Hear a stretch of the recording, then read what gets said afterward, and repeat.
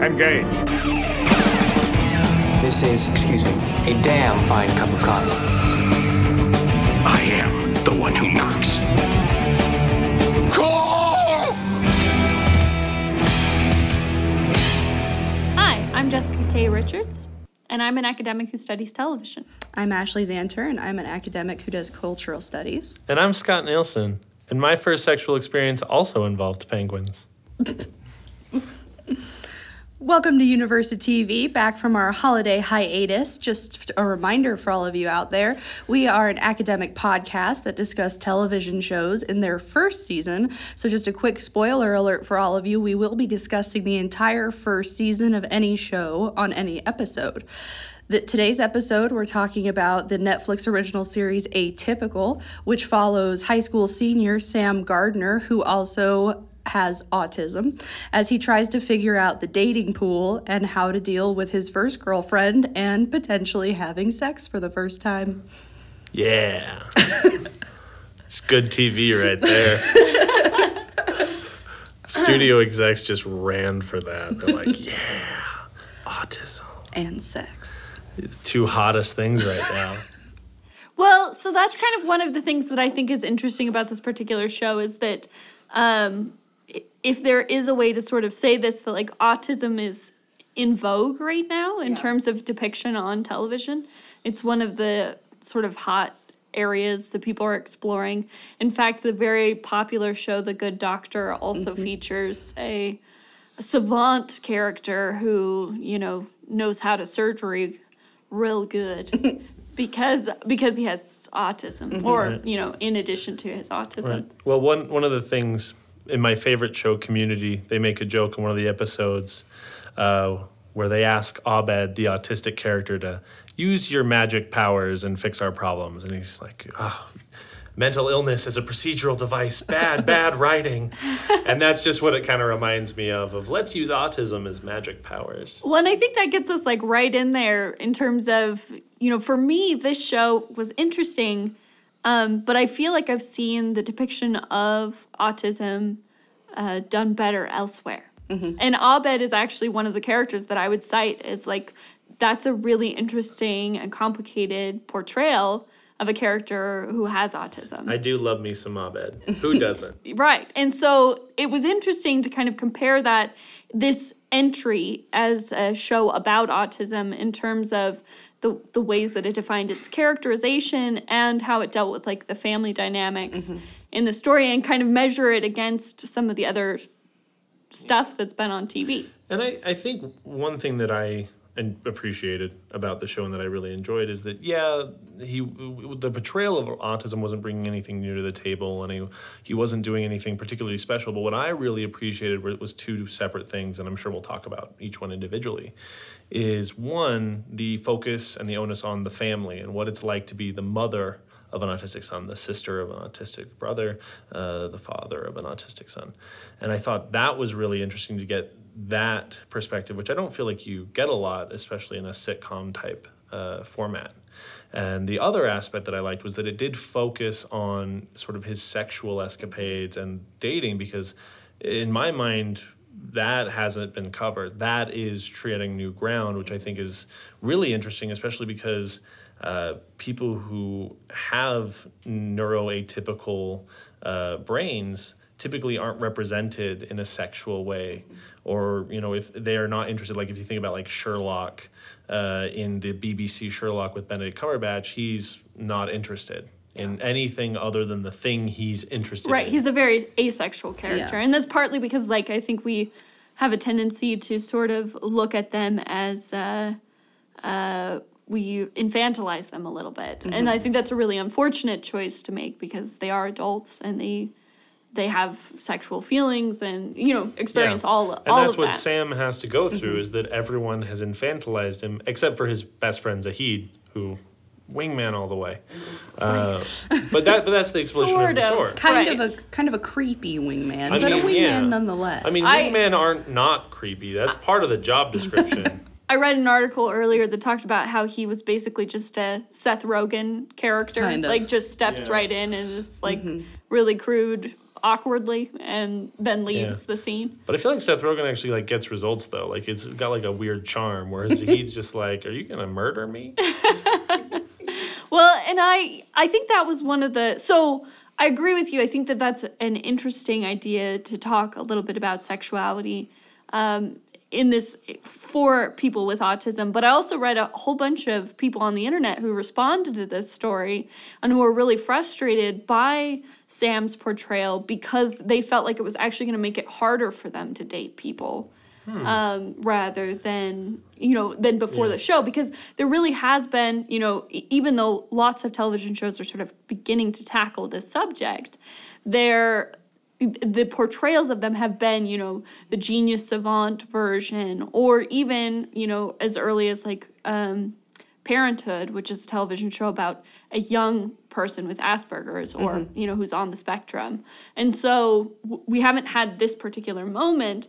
And they said it was really frustrating to them. They were excited for the show to come out. And I read a lot of different people who read a lot about different people online who said it was just kind of a horrible thing for them because they felt like he was so socially insensitive and it exacerbated and demonstrated sort of very dramatically the worst aspects of autism, and that was kind of an unfair portrayal. I'm going to pull an example out of something that Jess and I have had lots of conversations about, and that's the first pancake.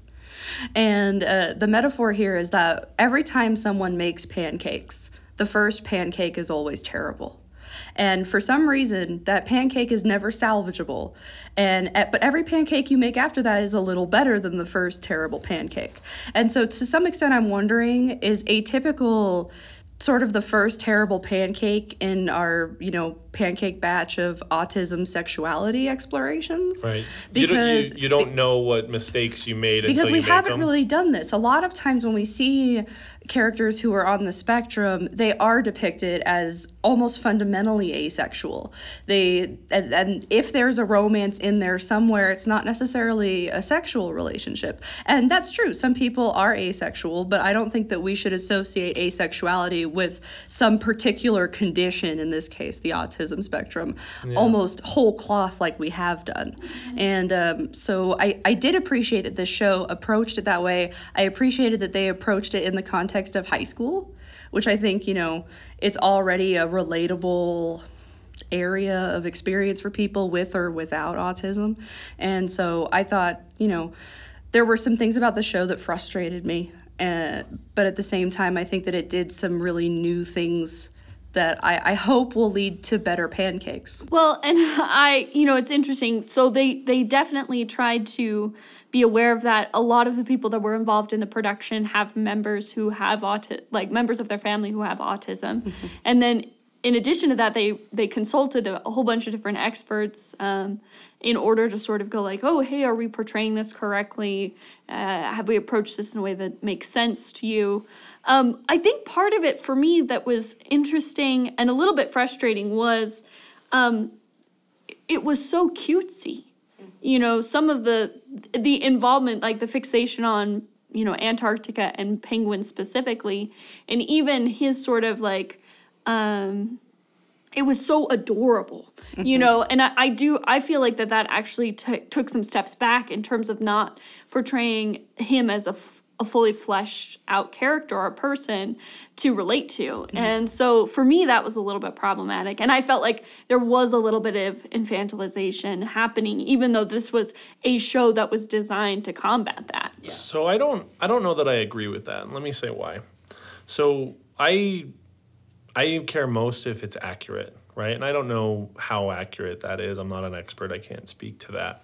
However, in my mind, what's wrong with saying this is endearing? What's wrong with making an aspect of this person's neurology something that is endearing? It's something that people like, because typically if you said, hey, Ashley has like a really unhealthy obsession with like Russian nesting dolls. We'd be like, okay. Who told you? I don't. Yeah, I saw the pictures. How could you do that? But anyway, yeah, if we just said that, you'd think of that as this really like strange, weird thing that is like, okay, I'm going to stay away from that person. Right. But by that's his reality. Well, and I do think that it's important to have, one of the points that people brought up a little bit about this show is that it did focus a little bit on the family interpreting their experience as a tragedy, which was sort of unfortunate. So to go to your point, like, maybe I'm wrong a little bit about how attractive or how cute they made the condition, because part of what they sort of said about it was like, hey, there are problems in the ways that this approaches this from the family dynamic, and that in and of itself is sort of unhealthy. Yeah. So yeah, and I thought the characters that we meet, the mother and the father, Doug and Elsa, were complicated and a little bit problematic. Yeah. I mean, As any good character should be. yeah, except for these guys weren't, again, because it had the sitcom format kind of mucking it up a little bit. The way that the characters interacted with each other, sort of almost the brutality of it. I think particularly Elsa is a character that seems like she's clinging on to her son's childhood, and she doesn't really want to watch him grow up or progress or become something. And so she's trying to thwart him, almost like passive aggressively. She gets in the way of all of his experiences and is trying to stop him from moving forward. And she sort of just becomes like, and then makes like crazy decisions, like she has an affair and all this different stuff to sort of highlight how terrible. It's not just like, oh, there's some annoying things about this character that like bother me, but like she becomes some kind of super villain through the course of the series. For me, at least, I was sitting there going like, this is really sexist and problematic, particularly in contrast to the way that they handle Doug, who spends his whole arc sort of redeeming himself from previous mistakes. I think that's completely unfair. I disagree entirely, and let me tell you why, as I am apt to do. So I don't think it's sexist. I think that sort of, I'm not going to say slut shaming, but I'm saying like, yeah, people have affairs. It happens. It was a moment of weakness that she came back to because she's literally having an identity crisis and she doesn't have anything to ground herself, and she's harboring this resentment against her husband. She's not a villain, and I think I understand where that comes from because we look for the villain, but for me, she's a victim. She's the one who's being left behind, and so she's coping with it in a really negative way. Also, like, if you think about Doug, what he does is so much worse. People get over adultery. People go, hey, this was a mistake. We'll work through it. We'll go to counseling. We'll get through this. But like leaving your family, like that is a breach of character where you say like, I don't know that I can ever forgive this guy. And I guess maybe I'm more willing to forgive Elsa for her adultery. And I think people are less apt to do because that's in the present as opposed to in the past. But for Doug, I'm just thinking like, yeah, man, you screwed up hard. And I guess that was part of what was problematic to me, was that she as a character is so fixated on her identity as a mother that I felt like it wasn't because she was experiencing a particularly interesting mental crisis in her life, but in fact the authors of the show hadn't given her enough definition to think of anything else to do with her. And that was problematic for me from a like feminist perspective. So I guess I'm going to come in from a different direction than both of you, because I don't necessarily want to villainize her or victimize her in this particular context. She could be the villain, she could not be. She could be a victim, she could not be. You have to pick a V word to do. Right. Okay, pick Vivisect. it. No. Oh, God. No, but why I really ended up liking Elsa, not necessarily as a person, because the actions that she takes, I'm not going to discuss their morality, but I liked that at the beginning of the show, I was really irritated by her because I was like, oh, look, here's another long-suffering mother character. How original. I'm so bored already. And I felt like I knew what she was going to turn out to be, and then they took this hard left, and they had her as a person want things and desire things for herself that were selfish. And I know that a lot of times we talk about selfishness as an inherently negative thing, but I think sometimes, especially when we have these mother characters who, their entire personality is just to give everything of themselves so that there is nothing left. I liked that they gave her I don't want to say the courage, but they gave her the ability to make a decision that was selfish because she wanted it, and it had nothing to do with her being a wife. It had nothing to do with her being a mother. It had to do with her being a woman trying to figure out who she is in her middle-agedness, where she's trying to, her babies are leaving the nest and she's going to have to figure out who she is again and who she is in her relationship again. And I think I really appreciated that about her. Like I said, the decisions she makes aren't great decisions. And I think you hit the nail on the head when you said she's coping very negatively with what's happening to her in her life right now. But I liked that it wasn't just another suffering mother. Yeah. Well, and I think part of what happened for me was like it just wasn't dimensional enough for any of those decisions to make sense. It was mining traditional television tropes for the purpose of being like, oh, she has an affair. Like for me that was really annoying and frustrating. Partly because the rest of the character work in the show was pretty lazy. You have stuff like, I guess she's a hairdresser also, in one episode where they need her to do hair for people. And I just felt like, for me, there was a really big disconnect.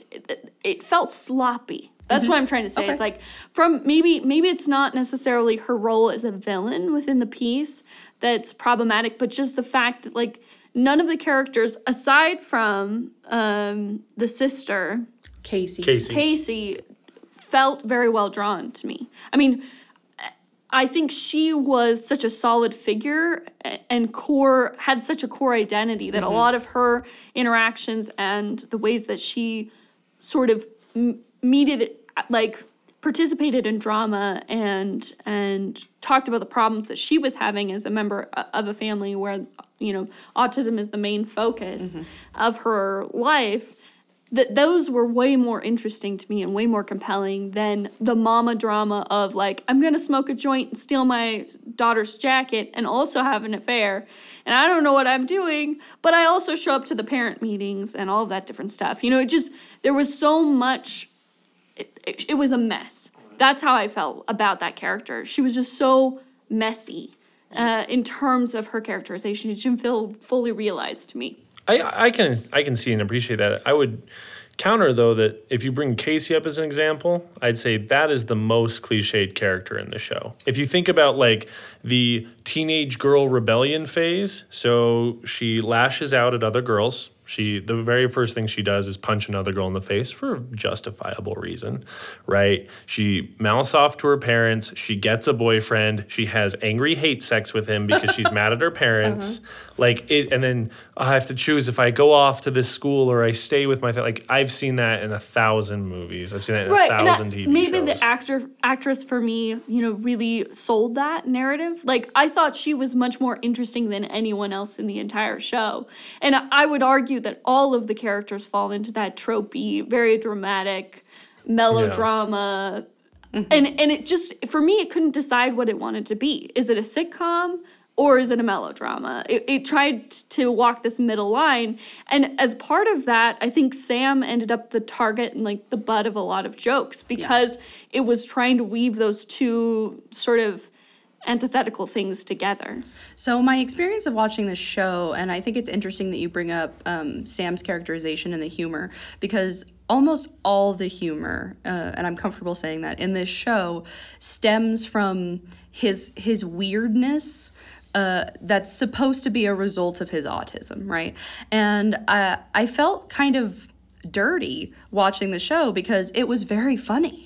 It was very funny, very well written. The jokes, like, hit you out of nowhere, and there were moments I was bursting out laughing while I was watching this thing. But then I would, step back after the episode was over or after I was out of a particularly compelling scene, and I'd go, uh-oh, the reason I just laughed is because the weird autistic kid said something weird. Right, and awkward. Yeah, and almost all the humor in this show stems from his autism being abnormal and not fitting into the status quo, and all the humor is derived from the fact that he can't figure out social situations. Right. And I mean, I think I'm going to come back to this argument that I made a little bit earlier. Just the idea of it like being cutesy, you know? So one of the scenes that I found particularly horrifying is when Sam locks his girlfriend into the closet and just leaves her there because she's been touching his stuff. And that makes him really uncomfortable and he doesn't like it. Right, but he solved so many problems. I didn't realize you could just put people in closets. So for me, again, like that's a horrifying thing to happen to a teenage girl. And the way that the show approaches it is it's from a like, isn't this adorable? Isn't it funny? Isn't he charming? He just solves the world's problems by locking them away in a closet instead of dealing with them. And I feel like particularly in a portrayal of a teenage girl character, you know, Paige happily standing behind the closet and being like, hey, you can let me out whenever you want to, again, felt pretty sexist to me.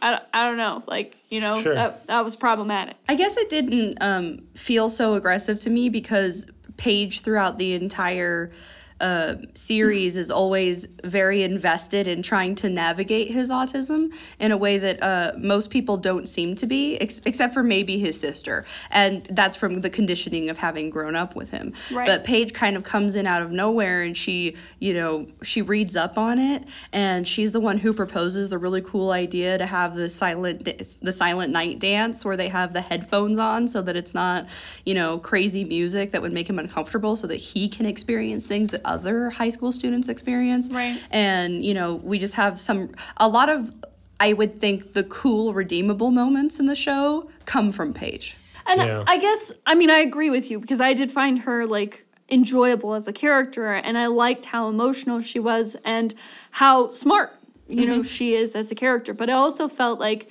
the show was really willing to look at negative male behavior as positive in terms of fulfilling a teen girl fantasy, and that was problematic to me. Yeah, I think that's fair.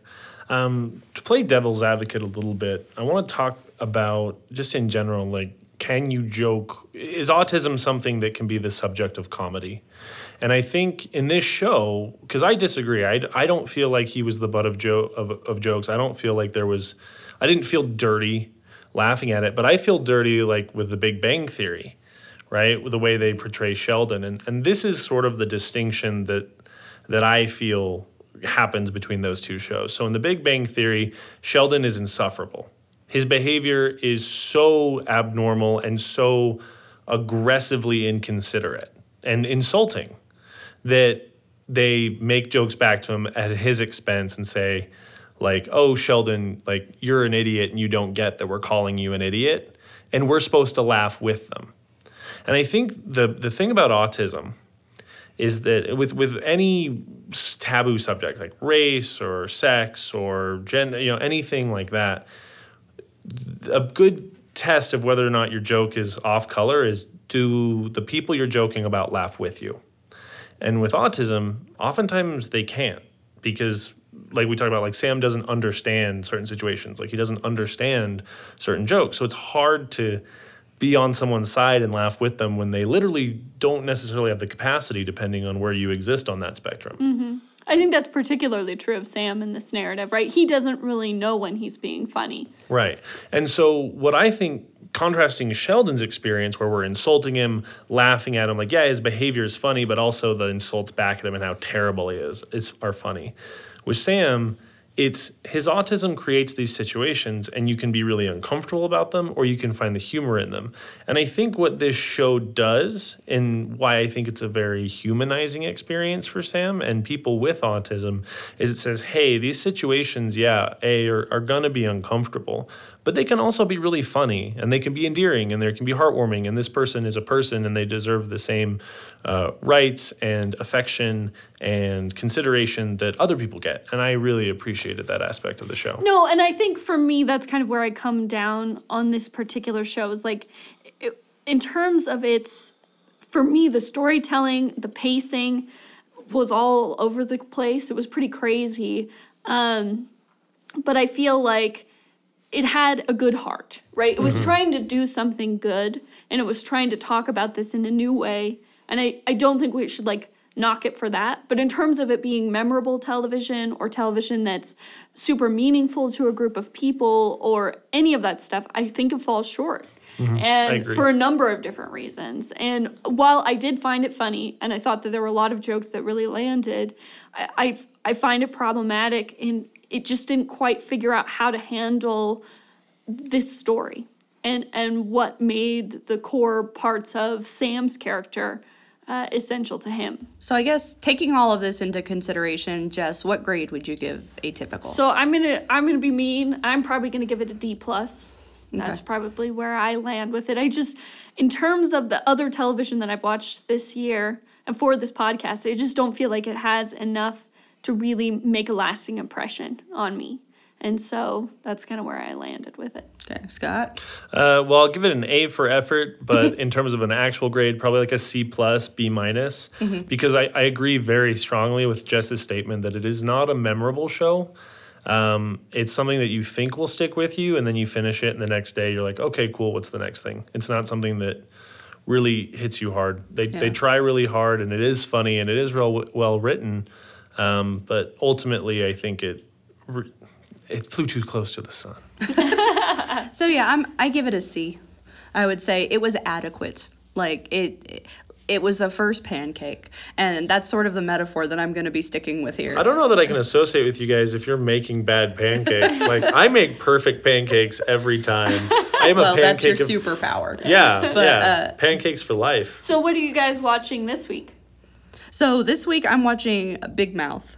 Oh my gosh. I love Big Mouth. Jessica's so excited about. So funny. Scott actually introduced me to this show, and it's a Netflix original as well, but it's an adult cartoon, which, you know, those are always so interesting to me as a genre. But Big Mouth in particular, it's an adult cartoon that's about prepubescent, like middle schoolers trying to figure out puberty, and it's horrifying and hilarious, and the humor is like really sharp, but also pretty dark a lot, and it just hit all the right notes for me, and the voice acting is outstanding. It's got comedy gold in its cast. So Nick Kroll and John Mulaney.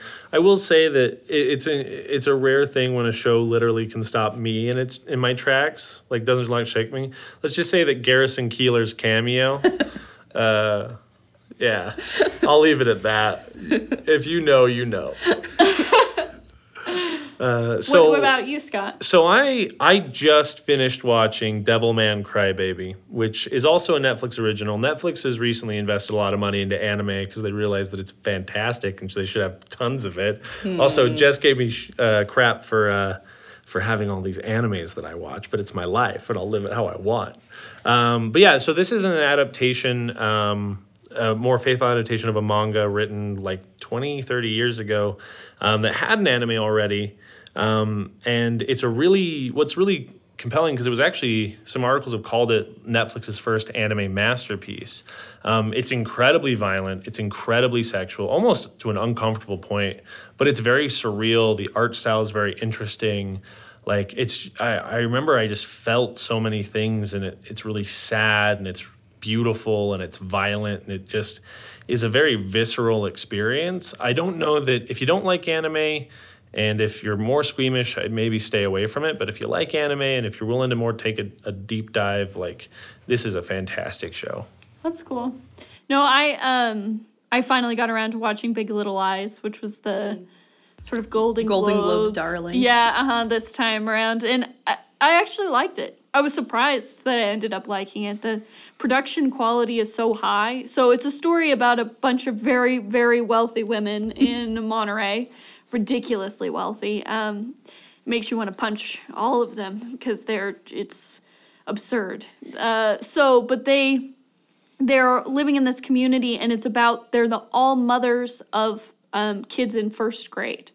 And so it's about the children's interaction at the school and sort of how that gets amplified and these women interact with each other. So it's about, professional women and feminism, and it has all this really interesting stuff in it. My favorite part about the show was that, like, half of the conversation take place in cars. And like with the mom looking in the rearview mirror, talking to her kid in the back seat. And for me, there was something that was like so accurate about how women inhabit that space in our society and our culture on a daily basis. You know, they are the carpoolers. They are the people who deliver the kids to their events. And so it took that whole soccer mom thing and like, it was fascinating. I really enjoyed that part of the show. And I think it did that same kind of artistic choice with a lot of different things surrounding motherhood. And so I thought it was a really valuable study. And I thought the awards were deserved. Mm-hmm. And so, so I highly recommend that. I think it's pretty good stuff. And it's surprising because it's, you know, there's like a murder at the center of it, but it's not as trashy as you might think. Wow, spoiler. So Jesus, Jessica, spoiler. She didn't tell us who it happens did in the murdering. No, none of that. So it's all good.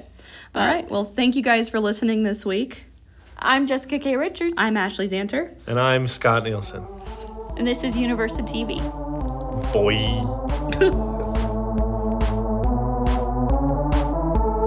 Make sure to check us out on Facebook or Twitter by liking us at UniversiTV Podcast, or you can email us at universitytvpodcast@gmail.com with your recommendations for future episodes.